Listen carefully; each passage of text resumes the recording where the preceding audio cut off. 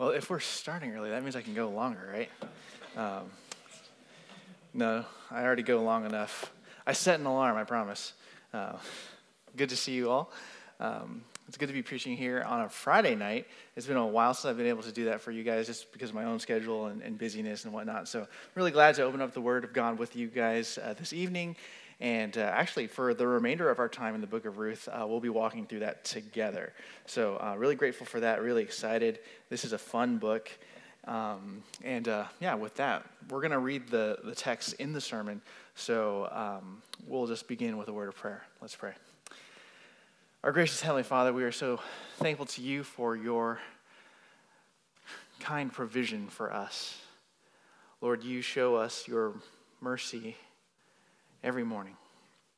And it is because of your kindness, because of your providence in our lives, we are able to trust you in everything that we do. Even when things go awry, we know that we can trust you. Even when we can't see what's happening next, there's a settled confidence, even though there might be moments of panic, that we can have because we know that you are in control and that you're actively doing something. As we study your word tonight, help us to see that, and help us to not just hear that, and to be reminded of that, but to actually believe it. So we pray that you would honor yourself as we study your word. It's in your Son's name we pray. Amen. Well, we live in a culture that loves stories, right? Stories that have high drama are of particular interest to us. It doesn't matter if that drama comes from relationships, intrigue, suspense. All we want is a good story, right? Nobody wants to go watch a movie and waste their time and their hard-earned money because all there were was nice explosions, but the story was garbage, right? We want a good story. We want a good story. And, the majority of our favorite stories, as many of you who signed up for Disney Plus this week know, are fictional, right? They're always fictional. How many of us wish that we could be like some of our favorite heroes and heroines, right? Whisk out of the mundane into a future that parallels what we've read or seen. And I personally dreamed of receiving superpowers or becoming a Jedi, just hiking and it's like, oh, whoa, a lightsaber, I get to be a Jedi, right? That's what I personally wanted. It'd be really cool to be able to use the Force to move things around, to push people away, to jump really high. Probably would have had a longer basketball career if that was the case, right? When we want to have these things, it's not like our lives are terrible. Right? I wasn't like Harry Potter where my parents were awful to me and I lived in a cupboard and I just wanted to escape into a whole new world that just existed right around the corner. Right? It just would have been cool. It just would have been really cool to have abilities that allow for me to make an impact, right? To be different. And as you know, many of our stories, our favorite stories, whether they be fairy tales, comics, television shows, movies, they only provide a temporary reprieve from our lives, right? They're a temporary distraction. They won't become realities. No one is going to come up to you and say, you're a wizard, Harry, all right? And no one is going to tell you that you are a prince or a princess. No one's going to tell you that. You're not going to get bit by a radioactive spider. You're not going to survive a chemical explosion or come into contact with a strange foreign object that grants you superpowers. And you're not, in your deepest distress, going to realize that you have a fairy godmother materialize out of nowhere right in front of you. Right? That's just not going to happen. Our lives are simply, and without insult, ordinary. Yet, just because our lives are ordinary, it does not mean that we are beneath God's notice or that we have nothing to contribute or offer to God as an act of worship. Last week, Brian introduced us to Ruth as we began studying the book named after her. Her father-in-law, Elimelech, he moved his family from Israel into the land of Moab in hopes of escaping famine.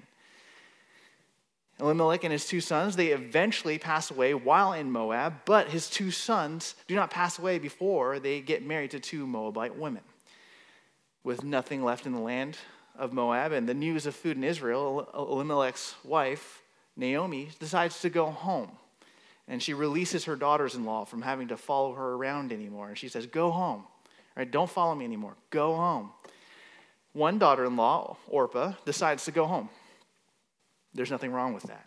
Right? But the other daughter-in-law, Ruth, she decides to stay with her mother-in-law, and she returns with Naomi to Israel. And we see one of the most powerful statements of faith and loyalty and friendship from her when she says to Naomi that she will go with Naomi wherever she will go. She will die wherever Naomi dies. She'll be buried in the same place. Her people will be, Naomi's people will be Ruth's people, and Naomi's God will be Ruth's God. Right? That's one of the most beautiful statements of friendship, loyalty, and faithfulness that we've seen in the Bible thus far. And yet, as Naomi and Ruth enter into the land of Israel, we're all probably wondering, where is God in all of this? Right? There is some evidence that he's there. Brian brought that out for us. Right? But there's still that thought of, where is God in all of this? Right? We know that he's kind of working in, that he is seemingly working in the lives of his people, but it's really hard to see because all we've seen thus far in the book of Ruth is misery and tragedy. But what we'll see this evening is that even when we cannot see, even though it seems that life is just ordinary, all is still going according to God's plan.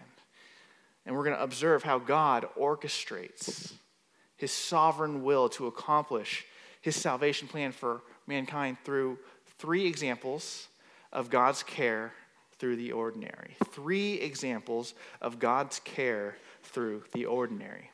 The first example of God's care through the ordinary is God providentially directs Ruth to Boaz.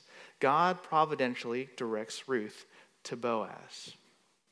Now, like we said, we left Ruth and Naomi last week on a bit of a cliffhanger. They've returned to the land of Israel safely. There's food in the land again, but what will become of them? What will happen next? Just because they returned to land doesn't necessarily mean that all of their problems went away, right? Their situation didn't magically get any better. So let's see what God's doing. Verse 1. Now Naomi had a kinsman of her husband, a man of great wealth, of the family of Elimelech, whose name was Boaz. This is a really strange detail to start our story off of here. It's an awkward transition because we hear that Naomi and Ruth get back into Bethlehem, and then all of a sudden this guy named Boaz shows up, and we don't know who he is and what he's about. All right, we're just told Naomi has a relative through her husband, a man of great wealth, whose name was Boaz. Now, outside of that description, man of great wealth, we have no idea. We have no clue what the introduction of Boaz means for Ruth and Naomi. Now, remember, this story occurs in the time of the judges.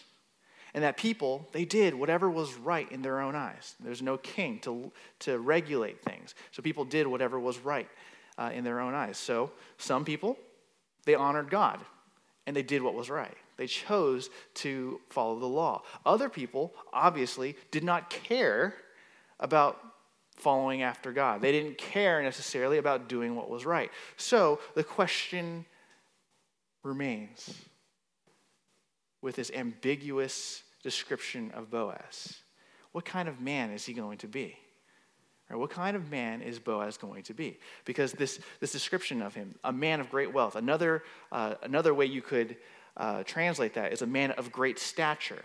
Right? The last man who was described with these particular words, a man of great stature, of great significance, was our friend Samson. Samson, as you remember, was kind of okay, right? But in general, he wasn't that good of a man. And so you see here this description of Boaz as a man of great wealth, and you should be wondering, wait, that's the same words, a man of great stature. Is Boaz going to be like Samson? Is he going to be a halfway okay guy, but mostly bad? Or is he going to be a man who honors God? We don't know. Right? Okay, well, those of you who grew up in church, you know. But don't get ahead of me, right? We don't know, at least at this point, what kind of man he's going to be. Only time will tell, as no other details are given at this time. Verse 2. And Ruth, the Moabitess, said to Naomi, "Please let me go to the field and glean among the ears of grain after one in whose sight I may find favor." And she said to her, "Go, my daughter." So she departed and went and gleaned in the field after the reapers. And she happened to come to the portion of the field belonging to Boaz, who was of the family of Elimelech. Notice how the author identifies Ruth. He puts her nationality as the focus. And perhaps this is similar to, later on in 2 Samuel when Bathsheba's husband will almost always be identified as Uriah the Hittite. Right? His nationality has become a part of his name. Perhaps that's it, but it's not certain whether that's the case. But what we do know is that her nationality continues to be a point of focus in this story at times. Sometimes she's called Ruth, sometimes she's called Ruth the Moabitess. But her nationality is something that does have some significance. Now, it would be easy to try and read prejudice into this description, but that might not necessarily be the case because Ruth is held in high regard in the scriptures. She's portrayed very positively. And yet, it's still kind of jarring, right, to have her nationality emphasized. It's like, if I was introduced as Roger the Chinese, it's just like, what? Like, that's just strange. You don't do that. But yet, here we go. Ruth, the Moabitess. There's no real explanation for why her nationality is used at times and why it's not used. But as you see that, though, every time you see Ruth the Moabitess, you have to remind yourself, she is a foreigner. She kind of doesn't belong, right? She's a foreigner. And that's what we want to be reminded of. So she's an alien. She's a stranger in a time when aliens and strangers were viewed as second-class citizens, even if they had a compelling story like Ruth did. Now, Ruth, she asked Naomi for permission to go to the field to glean. What is the significance of gleaning in our story? Well, in Leviticus 19, 9-10, and 23-22, God tells the Israelites that when they are harvesting the land, when they bring in their crops, they're not to reap or gather every inch of their fields. They're supposed to leave some of the food in the field. They're not supposed to basically clean it out. They're supposed to leave some food behind so that the needy and the alien can gather these leftover grains to provide for their needs. So gleaning, it describes this action that God commands the Israelites to observe so that the needy can be cared for. Deuteronomy 24:19, it has a similar law to provide for those who are in need. You're not supposed to grab all the food. You're supposed to leave some behind. And it further describes those who are in need as the alien, the orphan, and the widow. Now, you know who Ruth is. You know what her life situation. She qualifies as both alien and widow. So these landowners who are gathering the harvest, they were to be mindful of those who could not help themselves, who could not make their own income. And if they did that, if they were mindful of those who could not help themselves, God promised that he would bless them for their kindness. Now that sounds kind of weird, right? Because we're not a prosperity kind of church, and the Israelites were not a prosperity kind of people. So why is it that God says that he will bless them if they remember those who are helpless, those who need kindness? Why? Well, if you skip down just a few more verses in Deuteronomy 24, you'll see that God tells the landowners, you have to remember when you were slaves in Egypt. Right? Think back to the time when you were enslaved, when you were helpless. And I cared for you. Think back to that time. And in a similar way, now that you are free, now that you have the means to be able to care for others, you are to remember those who cannot help themselves. And so, that is the significance of gleaning. And we're not told necessarily why Naomi does not join Ruth in gleaning, because as you notice, Ruth is the one saying, please let me go to the field and glean among the ears of grain. Right, so Ruth is the one taking the action, not Naomi. So we're just kind of like, oh, wait, Why is Ruth the only one doing it? Because under Israelite law, as long as you're a widow and you can't care for yourself, you are free to go glean. So we don't know why Naomi doesn't join Ruth, but whatever that case is, Ruth is the one who goes. Right? She's the one who initiates. She alone goes to the field to gather food. And as you can see from the Bible's description of gleaning, where you're just basically picking up the leftovers of the field, gleaning is not really a career choice. You don't decide when you're done with elementary school to say, I'm going to be a gleaner, and you just go out to the fields and grab whatever and just eat like that. You can't do that. Gleaning is a life-sustaining action for those who are desperately in need. A modern-day equivalent would be if you were on your own. You had no job, no unemployment benefits. You were living in a home, and you didn't have to pay rent, but there was no money for food, so you have to go around on garbage day to the recycle bins and go grab bottles and cans, and then go over to the recycle center to get money to just to get your food. Right? And imagine having to do that every single day. Right? This is not a career choice. This is not something that you do in order to live. This is something that you do to survive. Right? And this is what Ruth is about to do. And it certainly seems strange to our ears that God would allow for her and Naomi to be reduced down to gleaning, because we don't always perceive these mere survival tactics as a part of God's care, okay? Because we're kind of conditioned to think, if God cares about them, he's going to do something about their situation. He's not going to let them get to the point where they have to basically just survive. And yet, that's what he does. Right? That's what God allows in the moment. And he allows it for a purpose. Interestingly enough, the narrator tells us that Ruth just so happens to come across the field which belongs to Boaz. And we still don't have any more information about Boaz, but we know, at least from a theological standpoint, that Ruth doesn't just stumble upon Boaz's field by chance, right? It's through God's providence that she comes to his field. God allows Ruth to find the very person who will be the key to moving God's plan forward, unbeknownst to everyone in the story but us. Right? So the author, he intentionally uses this language of chance. Right? She happened to come upon the portion of the field belonging to Boaz to get readers who know God to pause and realize there's no such thing as chance. Right? Sometimes we catch each other when we're about to go do something, like you're about to go on a job interview, or you're hoping to get Hamilton tickets or something like that, right? And you say to someone, "Hey, wish me luck." I mean, "Oh, sorry, no such thing as luck." God's providence, right? We will say something like that because we're just, I have to be a proper Christian in front of the pastor or something like that, right? Or like, I have to be a proper Christian in front of my friends. We know it's God's providence, right? But the author intentionally chooses to use this chance language to get you to think, was this by chance? Or was this actually the hand of God moving everything into place? Right? We know it's God's hand. But it's still fun, right? It's still fun to actually get to pause and to think about it and just like, whoa, that's so cool. God is working in these itty-bitty little details to move his plan forward.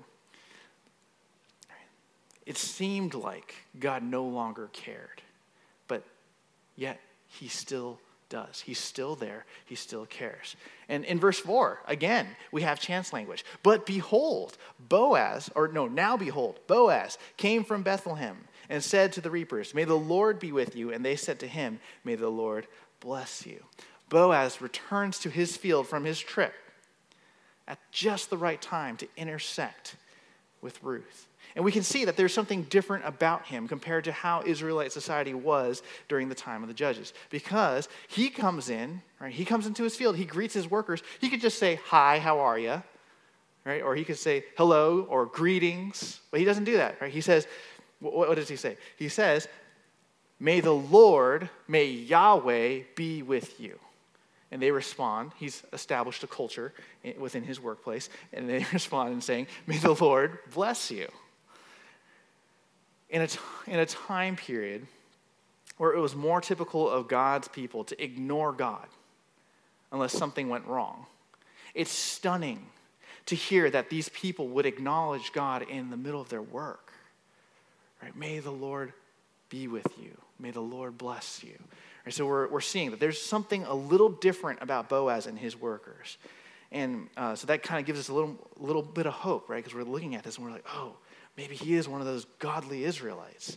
Now, in verse 5, as Boaz is settling in, looking at his field, looking at his workers, kind of seeing who's around, he notices Ruth in the distance, and he says to his servant who's in charge of the reapers, whose young woman is this? Or he notices Ruth. He notices Ruth because as a guy who knows his workers, Ruth's presence among his workers wouldn't have gone unnoticed for long. She's new. Right? You can kind of understand that. If someone new showed up at your workplace or in your class, you would know who they are, right? Because they don't blend in. They're not familiar, right? They stand out. And so because she's new, not because like, oh, it's love at first sight, but because she's new, he's like, hey, whose young woman is that? Right? I've never seen her before, right? So it's not necessarily love at first sight, as some might suggest, although perhaps it was. But as we will see later, the time frame of the events in the book are a little more spread out than we think. So this is probably not an instant connection. It is probably not love at first sight. However, Boaz still takes notice of Ruth. And his servant replies to his question and says, she is the young Moabite woman who returned with Naomi from the land of Moab.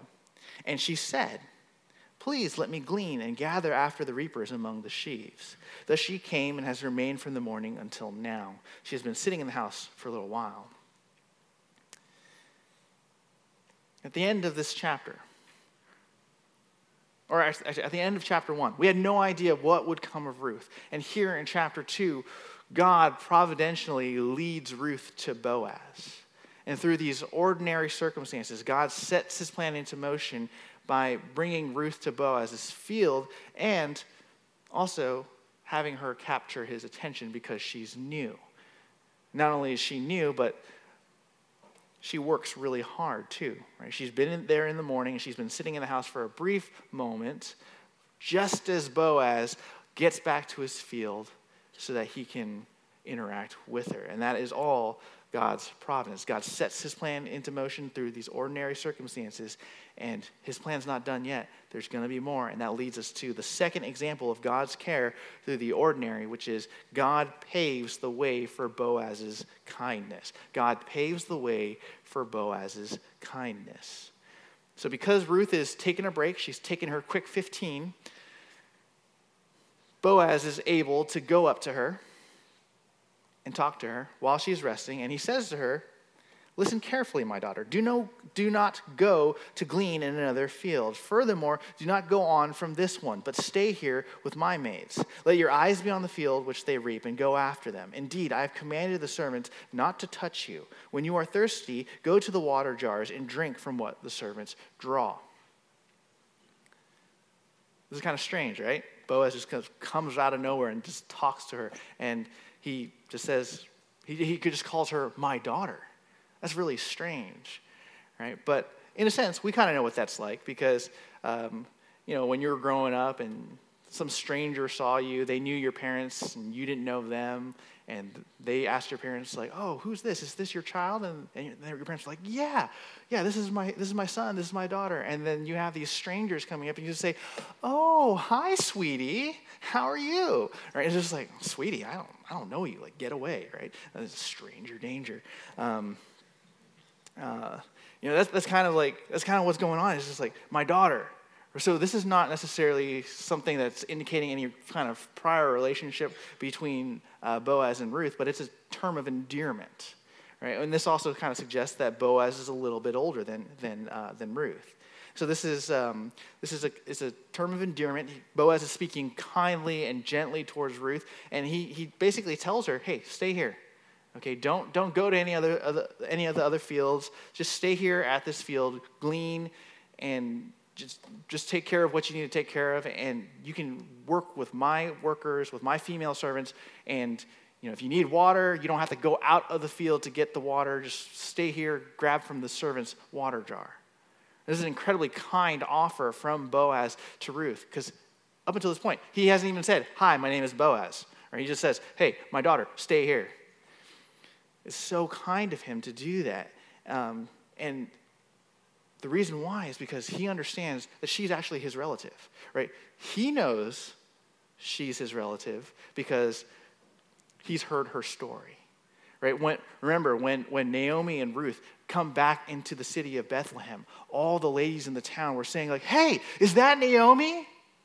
Right? And they're all chattering, and they're all telling each other, "Hey, Naomi's here, Naomi's here, Naomi's here." And they're hearing the story of Naomi, right? And they're also hearing Naomi's side of it too, where she's so bitter. She says, "Don't call me Naomi, call me Mara, because I went out full, but I returned empty."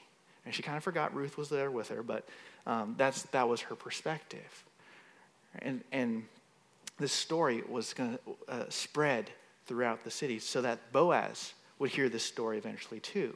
And so as Boaz hears this story, right, he knows who Ruth is. The moment he hears, this is that Moabite woman who came back into the land with Naomi, he knows, "Oh, you're my family." Right? So this kindness that he offers her is not like the kindness of a creep who's like just trying to impress this girl he's never met before, but it's a kindness of a family member who is realizing, "Hey, I have an obligation to you because you're family. I want to be kind to you." And so he's offering all these things to her, even though she has no idea who he is. And he tells her to stay at his field because he also understands the danger that she might be in. Right? She is a foreigner. She is from a people that are not really looked well upon by the Israelites. And so he says, "Hey, stay here so that no one will hurt you. This is for your well-being." Boaz's concern for her and his desire to be generous towards her is particularly seen in verse 9,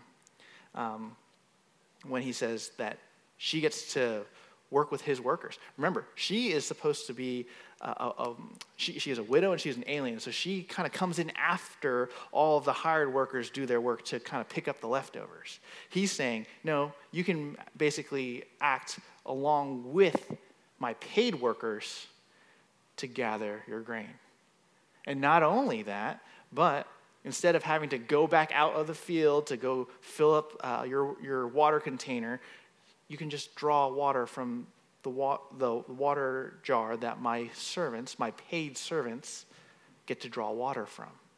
Right? This is incredibly kind and gracious of Boaz. He grants her privileges that's not normal for those who were poor and widowed to have. He gives her more privileges. And his extraordinary kindness and generosity, they don't go unnoticed by Ruth. She's not like, "Oh, cool, thanks." She hears what Boaz is saying to her, and it says here, she fell on her face. Verse 10, bowing to the ground. Think about this. Where have you seen this kind of language before? Right? Falling to your face, bowing to the ground. You're thinking about Moses. You're thinking about Abraham. Right? You're thinking about these people who have had an encounter with God, falling on their face, bowing low, recognizing that the person in front of them is infinitely higher than they are, much more worthy than they are. This is a posture of worship normally, but in the presence of people. Right? So it's a posture of worship when it's done before God, but in the presence of people, it's done in humble recognition of one's unworthiness. Right? She understands that she does not deserve this kindness. And so she adopts this posture of, in a sense, worship. But it's mostly humility. She adopts this posture of humility because she understands that she is a mere widow. She's just exercising the right afforded to her by the law just to collect food so she can survive. That's all she's doing. And she knows that she is a Moabitess among Israelites, and she understands their prejudice against her people. Right? Because her people mistreated the Israelites when they were escaping Egypt. So she understands She has no right to this kindness. And so as a result, when she hears these words from Boaz, she is astounded, because that's not the reception she was expecting, right? If she went to any other field, this is not the reception she gets. And so she is astounded, and she asks him, why? Why have I found favor in your sight that you should take notice of me, since I am a foreigner? And in response to her question, Boaz tells her what he's heard, what he's learned. He says, all that you've done for your mother-in-law after the death of your husband has been fully reported to me, and how you left your father and your mother and the land of your birth and came to a people that you did not previously know. Because he knows Ruth's family, Boaz is showing her this kindness. It's kind of weird that he doesn't tell her that they're related, but whatever, he doesn't tell her. But he wants her to know it's because of your kindness, it's because of your faith that I want to care for you. And he's also giving her a little bit of instruction about Yahweh too, about God. As we saw in his initial greeting of his servants, Boaz, he demonstrates his faith in God as he is praying a prayer of blessing for Ruth. He says, verse 12, may the Lord reward your work and your wages be full from the Lord. Who's the Lord? The God of Israel, under whose wings you have come to seek refuge. Boaz is demonstrating the depth of his relationship with God. He's not like one of those Israelites who claimed to be a follower of God just because he was born in an Israelite home. Boaz has his own active faith in God. And so he's praying that God would reward her, that he would care for her. And he's reminding Ruth, this is not the generic name for God, Elohim, not to be confused with your foreign gods. This is Yahweh, right? This is the personal God of Israel, the I Am. The very name of God that was revealed to Moses. And so he's letting Ruth know, make no mistake, this is Yahweh, not some other God, who has cared for you, who has brought you thus far, who has taken you in and offered you refuge and shelter. Right? This is the God who has brought you into the Israelite community. All right, so in a sense, what we see is that when Ruth rejected her people's gods and rejected her family, and she chose to cling to Naomi and to cling to Yahweh, to cling to Israel, Ruth mirrors Abraham. Or she mirrors Abraham, who also left his people, left his family, left his gods behind in faith to follow after Yahweh. And Boaz is reminding Ruth of the similarity of Yahweh's protection and shelter. And he's helping her see that Yahweh will surely take care of her in these uncertain times. He's not indifferent, but cares for all people who place their faith in him. By believing in Yahweh, Ruth has received the protection from the God of Israel, who will, like a protective mother bird, protect his people. Now, Boaz allows for Ruth to go back to work. And even after he allows for her to go back to work, when it's lunchtime, Boaz continues to go above and beyond what is expected of him as he welcomes her to his table for lunch, along with his hired servants. And he provides her with a ton of food. He gives her bread, allows her to dip it in the vinegar, and then also he gives her a bunch of roasted grain. And she ate so much that she was satisfied, but she even had leftovers. So he provides her with a ton of food. And she's a widow. She is an alien. She's not afforded these rights. She's not welcome normally at the table of the field owner. But yet, he welcomes her in, and he feeds her a lot. And not only that, but he tells his reapers in verses 15 to 17 that, hey, you know how the widows and the aliens are supposed to kind of keep a distance and reap after you? Don't do that. Why don't you let her just come right after you? Don't bother her. Just let her follow you directly. Don't push her back. Don't call her names as she's following closely. Just let her follow you right after you. And by the way, just drop some grain by accident and just let her grab it. Right? Boom. Right? They're supposed to let her have more than she would normally get. And when Ruth recognizes the kindness of Boaz,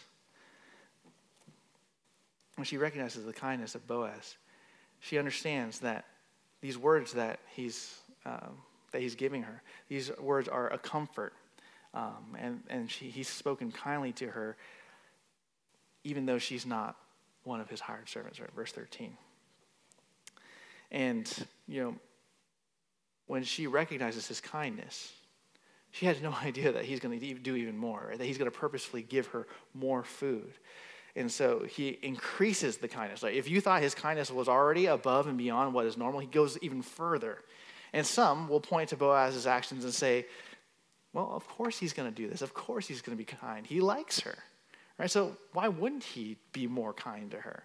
And, I just want to, let's pull over just a little bit. Let's stop the car on the side of the road and let's talk about this.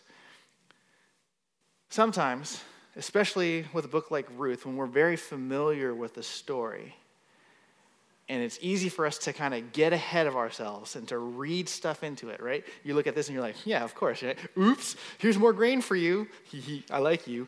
Right? It's so easy to read that into the story, but that's not technically what's going on, right? But we're quick to get there because we're so familiar with it.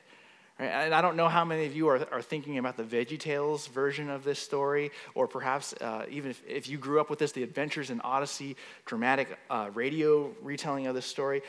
Those things kind of shape our perception of what's going on in the story, and sometimes that's just drama. That's not necessarily what's in the text. Right, so we can kind of get ahead of ourselves and kind of read details back into the text. And the question that we have to be asked is, does Boaz like Ruth in a romantic way at this point? Is his kindness a sanctified smokescreen of interest, just like some Christian guys who are like, oh, here, let me get the door for you. Or, hey, let me walk you to your car. Hey, is that too heavy for you? Let me carry that for you. Right? Is it a sanctified smokescreen to express interest? Maybe. Maybe not. Right? We don't know. The author of Ruth doesn't explicitly say. And so we have to be careful about how we tell this story. Because as you'll see later, I think there's good reason to believe that Boaz is simply a God-fearing man who desires to be abundantly kind to Ruth in this moment. And there are no ulterior motives here, which is sometimes also the case when it comes to guys and girls here in the church. But that's not the point. Moving on. Even if Boaz does have romantic feelings for Ruth at this point, he is not being kind to her to get her attention. He recognizes what she has done for her mother-in-law, his relative, and desires to show her the kindness of God. All God has done up to this point, allowing for the women of the town to take notice of Naomi when she returns. Because Naomi could have just came in and they're just like, who's that? I don't know. Who cares? Right? They recognized her, and they started saying, oh, is that Naomi? Right? That God allowed for them to be there, to pay attention to that, to recognize who she is. Right? Allowing for that story of Naomi and Ruth to spread throughout the town. That's from God. Boaz being present to hear that story and to know those details. Right? That's from God. Boaz returning to his field at the same time that Ruth is taking a break after working all morning, right? That is all God. That is all God. And it paves the way, right? Everything that God has done has paved the way for Boaz to show this kindness to Ruth and, by extension, Naomi. We didn't know, right, at the end of chapter 1, we didn't know how God was going to provide for these two widows in their return to Israel. You remember, this is a patriarchal society. It's a man-centered society. There were no jobs really for the ladies.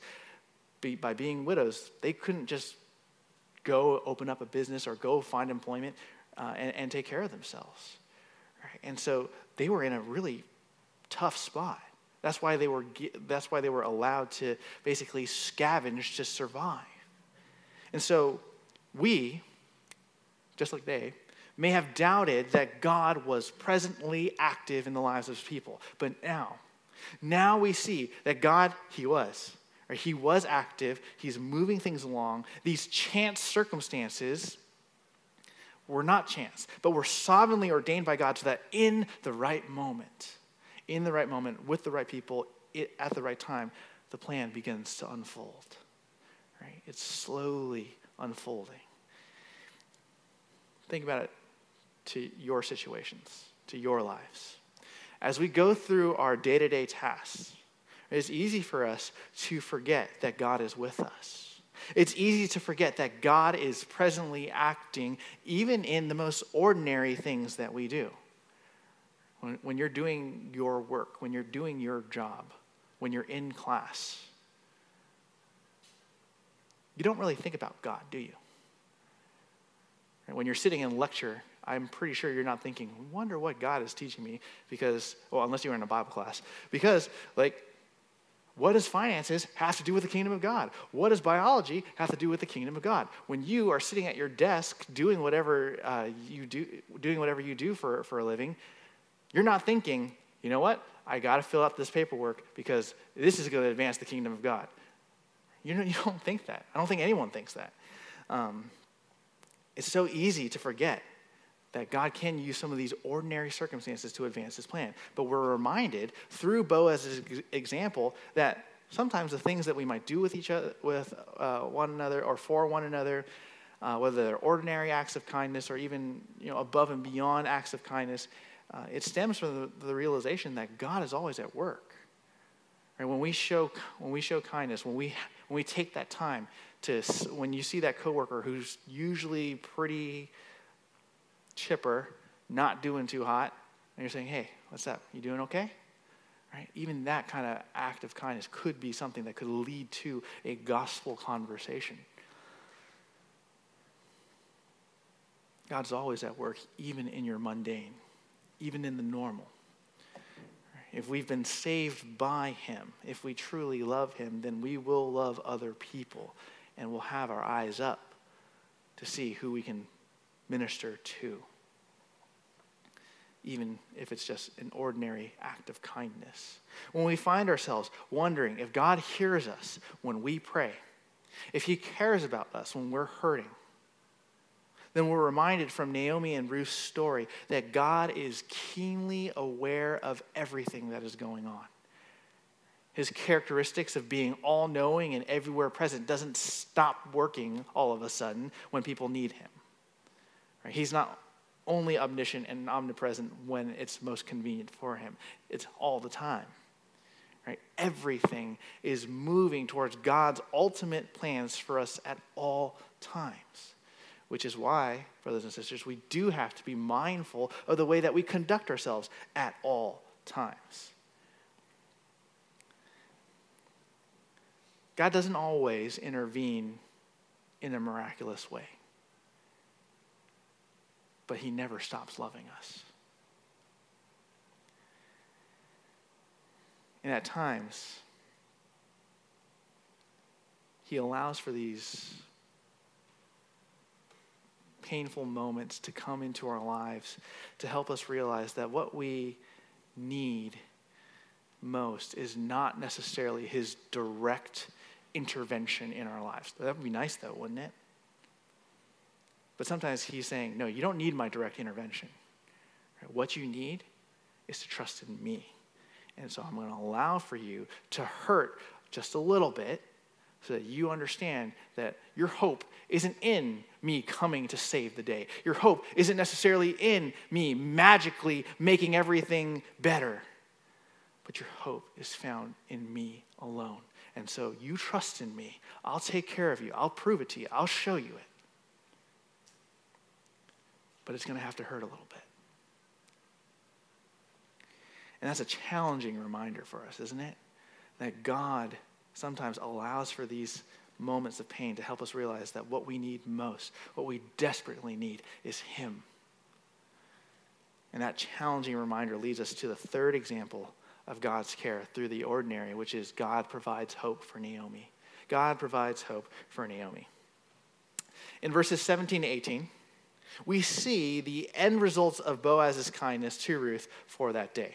Ruth has gleaned in Boaz's field from morning to evening, and when she finally gets rid of all the husks around the barley, she ends up with an ephah of barley.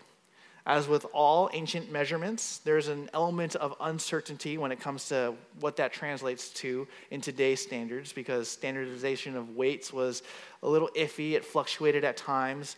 But that being said, Ruth took home anywhere from 30 to 50 pounds of barley.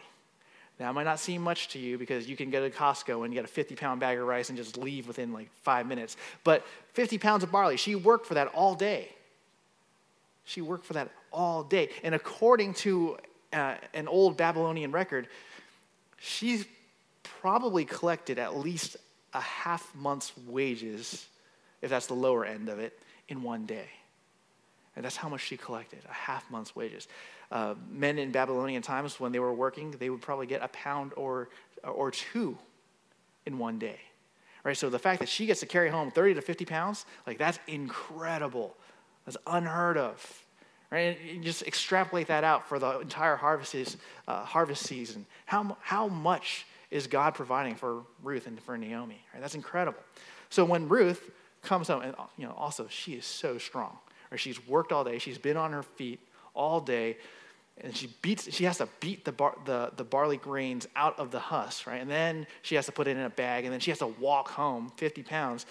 Walking home, you've carried a sack of rice. You know that unless it's nice and tight, it's going to spread all over the place. It's really hard to carry it, and it's difficult. So this girl's strong.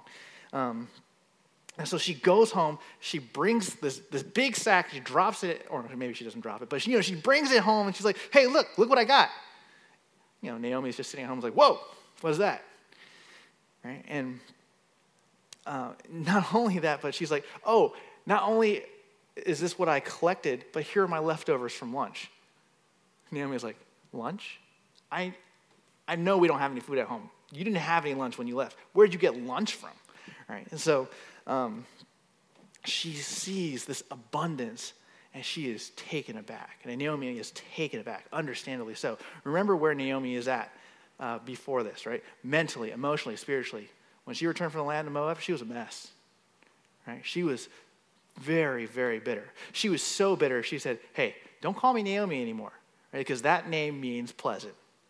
So don't call me Naomi anymore. Call me Mara. Right? Call me bitter. So if you know anyone named Mara, you can go call him bitter. No, I'm just kidding. But she was so bitter. She's like, just call me bitter. Just call me bitter. That's how bitter I am. Just call me bitter. And even though she was a widow, even though she could take advantage of gleaning like Ruth did, she stayed at home, inexplicably. Why was she staying at home? It could be that she was too old. It could be. It could also be that she was so defeated she couldn't move. Or she was so depressed that she just wanted to stay home. She didn't want to do anything else. Right? That's very possible too. The text doesn't say, so we're not going to say it's one or the other. Right? But Naomi's staying home. We already know that her, at least in terms of just how she's looking at God, how she's looking at her life situation, she is incredibly bitter, which is why she renamed herself. So she's not in a good spot. She's angry at God. She claimed back in chapter 1 that God has dealt very bitterly with her, that she left Israel full and she returns to Israel empty. And there's no signs whatsoever that she's repented of her bitterness and her anger towards God. There are no signs that she understood her situation according to what God's doing. There's no signs that she even had hope that God was doing something. And yet here, God graciously lifts her up gently by the chin and says, hey, pay attention. I'm taking care of you. I'm here. Naturally, in verse 19, as she's looking at all this, Naomi asks Ruth, where did you glean today? Or where did you work? And before she even gets an answer from Ruth, she says, may he who took notice of you be blessed. She understands at this point, whoever this was that was so kind to you, right? He deserves God's blessing. He deserves God's blessing. She finally understands. She finally remembers, oh yeah, God's here. God's here. And Ruth, she notes, hey, I worked with a man named Boaz today. I was in his field. And Naomi, light bulb on, immediately responds with a pronouncement of blessing again.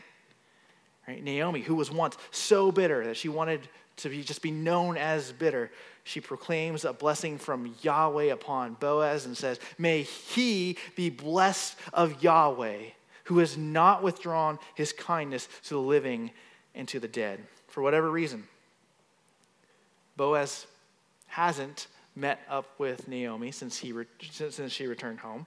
He's heard of her return and what Ruth has done, but he hasn't had a chance to visit her. And since he hasn't had a chance to visit, he demonstrates his kindness and his goodness to Naomi by caring for them with this food. And yes, he's shown kindness to Ruth and Naomi, but he's also to those who are living, but he's also shown kindness to the dead in the sense that he remembers his relative Elimelech. He remembers his relative Mahlon. And so by showing kindness to Naomi and Ruth, he's showing honor to those dead husbands, right? Recognizing like, hey, they're your family, they're my family. I will take care of them. Right? That's what he does.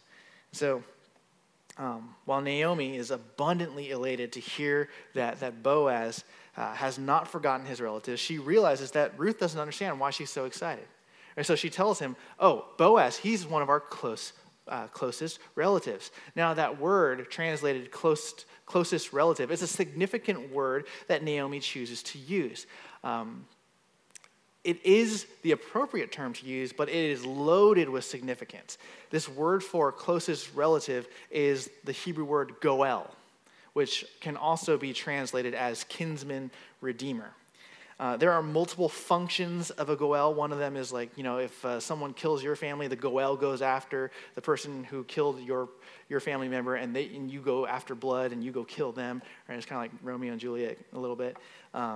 That's one function of the kinsman redeemer. That's not what's happening here. Right? So the function of the goel that is most appropriate to our situation is the closest relative. His responsibility is to repurchase property that was once owned by clan members that was sold or given up in times of financial necessity.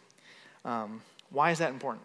Or why is it important to go repurchase the land that was sold because, hey, we needed money, so we sold the land? Why is that so important? Well, back in Numbers 26, 53 to 55, when God was portioning out the land of Canaan to Moses and to the Israelites, he gave Moses these instructions, and he said, this is your inheritance.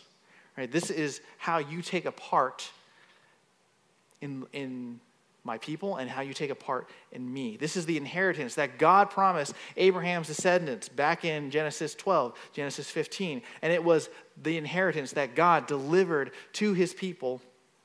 And this is the reason why he brought them out of Egypt. Or he brought them out of Egypt because he said, hey, you need to go home. I gave you this land. This is yours. You need to take it.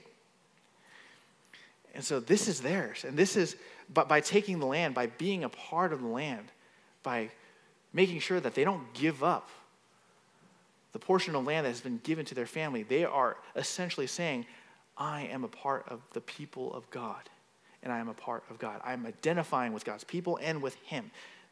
Land was so significant in Israelite life because it demonstrated how tightly you were you were associated with God and with God's people.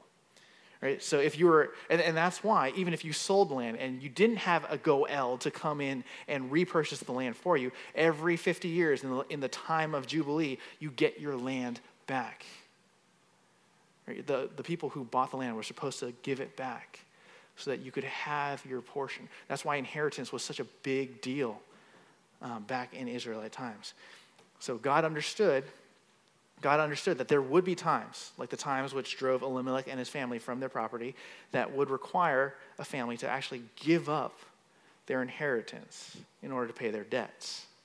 And so that's why he provided in Leviticus 25:25 this option where the kinsman, the nearest kinsman, could come and buy back what was sold so that his relative would not be permanently cut off from Israel, cut off from God. Of course, it's symbolic, but it's still like the thing is there. You don't want your family to be cut off. You want to have your family continually before the presence of God in that way. So, there were other provisions for caring for those who were not able to redeem their property so that they wouldn't lose their part in the nation and God. But if one had a kinsman redeemer who could repurchase the land, that is the means by which God shows his kindness to those who need help. Now, reacquiring the land is not, again, about the land itself, but what the land symbolized. A part of the people of God, that we're a part of the people of God, that we're with God himself. We are receiving what was promised to Abraham. Now, Naomi does not suggest that Boaz's status as a Goel, that part of his duty as a kinsman redeemer is marriage. Does not suggest that. She doesn't even suggest that it's his responsibility to repurchase the land for them. But she just says he is one of those kinsman redeemers. He's one of those closest relatives. Right? So she understands, though, that Ruth coming to Boaz's field, Boaz's great acts of kindness towards them, this is all God's kindness. And so where Naomi once thought that she had nothing left after God had dealt bitterly with her, now she sees that God hasn't left her with nothing. Right? She does have Ruth, but she has close relatives of her husband who understands, at least one, who understands his duty to care for family. So upon hearing that Boaz is one of their closest relatives, Ruth tells Naomi that Boaz has told her that she is to remain close with his servants until the end of the harvest. So Boaz's kindness, it's not just a one-day act, but it's a continual act that he will continue to demonstrate towards Ruth. And Naomi assures Ruth, hey, that's a good offer. Right? It's a good offer. Take it. You'll be safe there. No one's going to discriminate against you. No one's going to hurt you. And so in verse 23, with her mother-in-law's permission and approval, Ruth stays close to Boaz's maids. And the author explains here that he lets her stay with her through the end of so they got there at the beginning of the barley harvest, so she gets to stay all the way through the end of the barley harvest and through the wheat harvest. Right? That's about a period of 6 to 7 weeks. She stays with them for that long, right? And that's incredible generosity on Boaz's part, right? Because that's profit for him. Right? That's profit for him. He lets her come and provides for her in that way. And well, within these 6 and 7 weeks, there's no indication that he's interested in marrying her at all. Right? So that's why with these 6 to 7 weeks, it's not just like, hey, you're new here. Can I marry you? Right? No, it's not that. There's a long delay. We don't even know within these 6 to 7 weeks whether there's any interaction between them or not. Right? All we know is that Boaz is incredibly kind to Ruth. And, when we think about it, up until the point where Ruth returns home from gleaning, Naomi has faded from our attention. Right? She's not in the narrative. She comes back into the narrative because what we see is as God is setting things up, as he's revealing more of what he's about to do, right? Hope is building. It's growing. Where it was just once darkness, you have the slow growing of the light, the slow growing of the hope that comes from God. And even though it felt like God had dealt bitterly with Naomi for no reason and left her with nothing, her pain wasn't in vain. Right? Naomi was not left alone. Her God, Yahweh, the God of Israel, still cared for her. When we're tempted, when you and I are tempted to believe, like Naomi, that God has abandoned us and he's left us with nothing but our pain, we have to fight to remember that God never does anything senselessly. That was the cry of Habakkuk when he was looking at all of the pain that Israel had endured. And he's like, why are you doing this? This is senseless. It doesn't make sense. And God says, hey, I'm doing something. Trust me. And we're reminded of that here too. Right? We have to fight to remember that God never does anything senselessly. He is in control. He is working in our lives, in the details of our lives. and in the lives of the people around us too, to reveal more of his glorious plan to save sinners through these circumstances. We might fail, like Naomi, to properly acknowledge God during these times of pain and sorrow. But what we're reminded of when we see these small instances of God's care for us is that we can have hope. We can rejoice, just as Naomi did, because we remember through these small acts that God has not forgotten. We close our time tonight on yet another cliffhanger. Right, those of us who know the story, we're not worried. We know what's going to happen. We know that God's going to take care of Ruth and Naomi in the end. But put yourself in Ruth's shoes. Put yourself in her situation.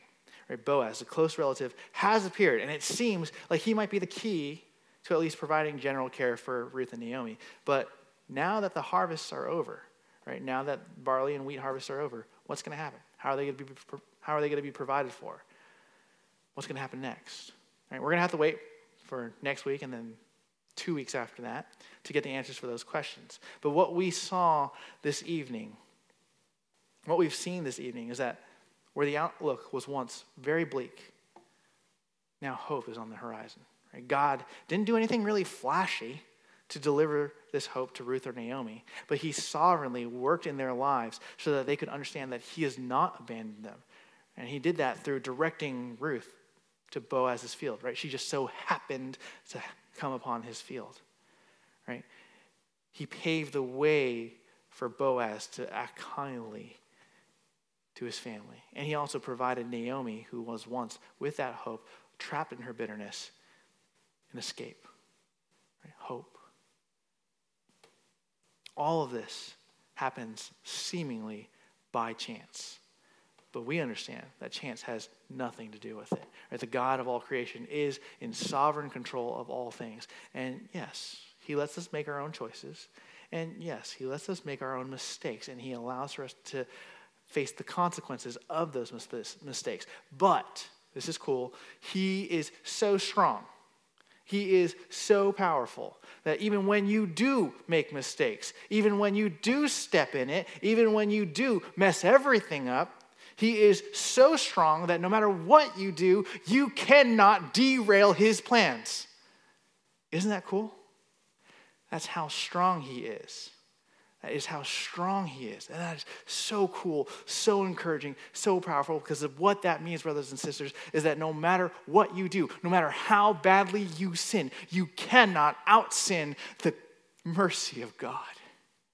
You cannot out-sin the grace of God. You cannot out-sin his kindness. Right? Isn't that so cool?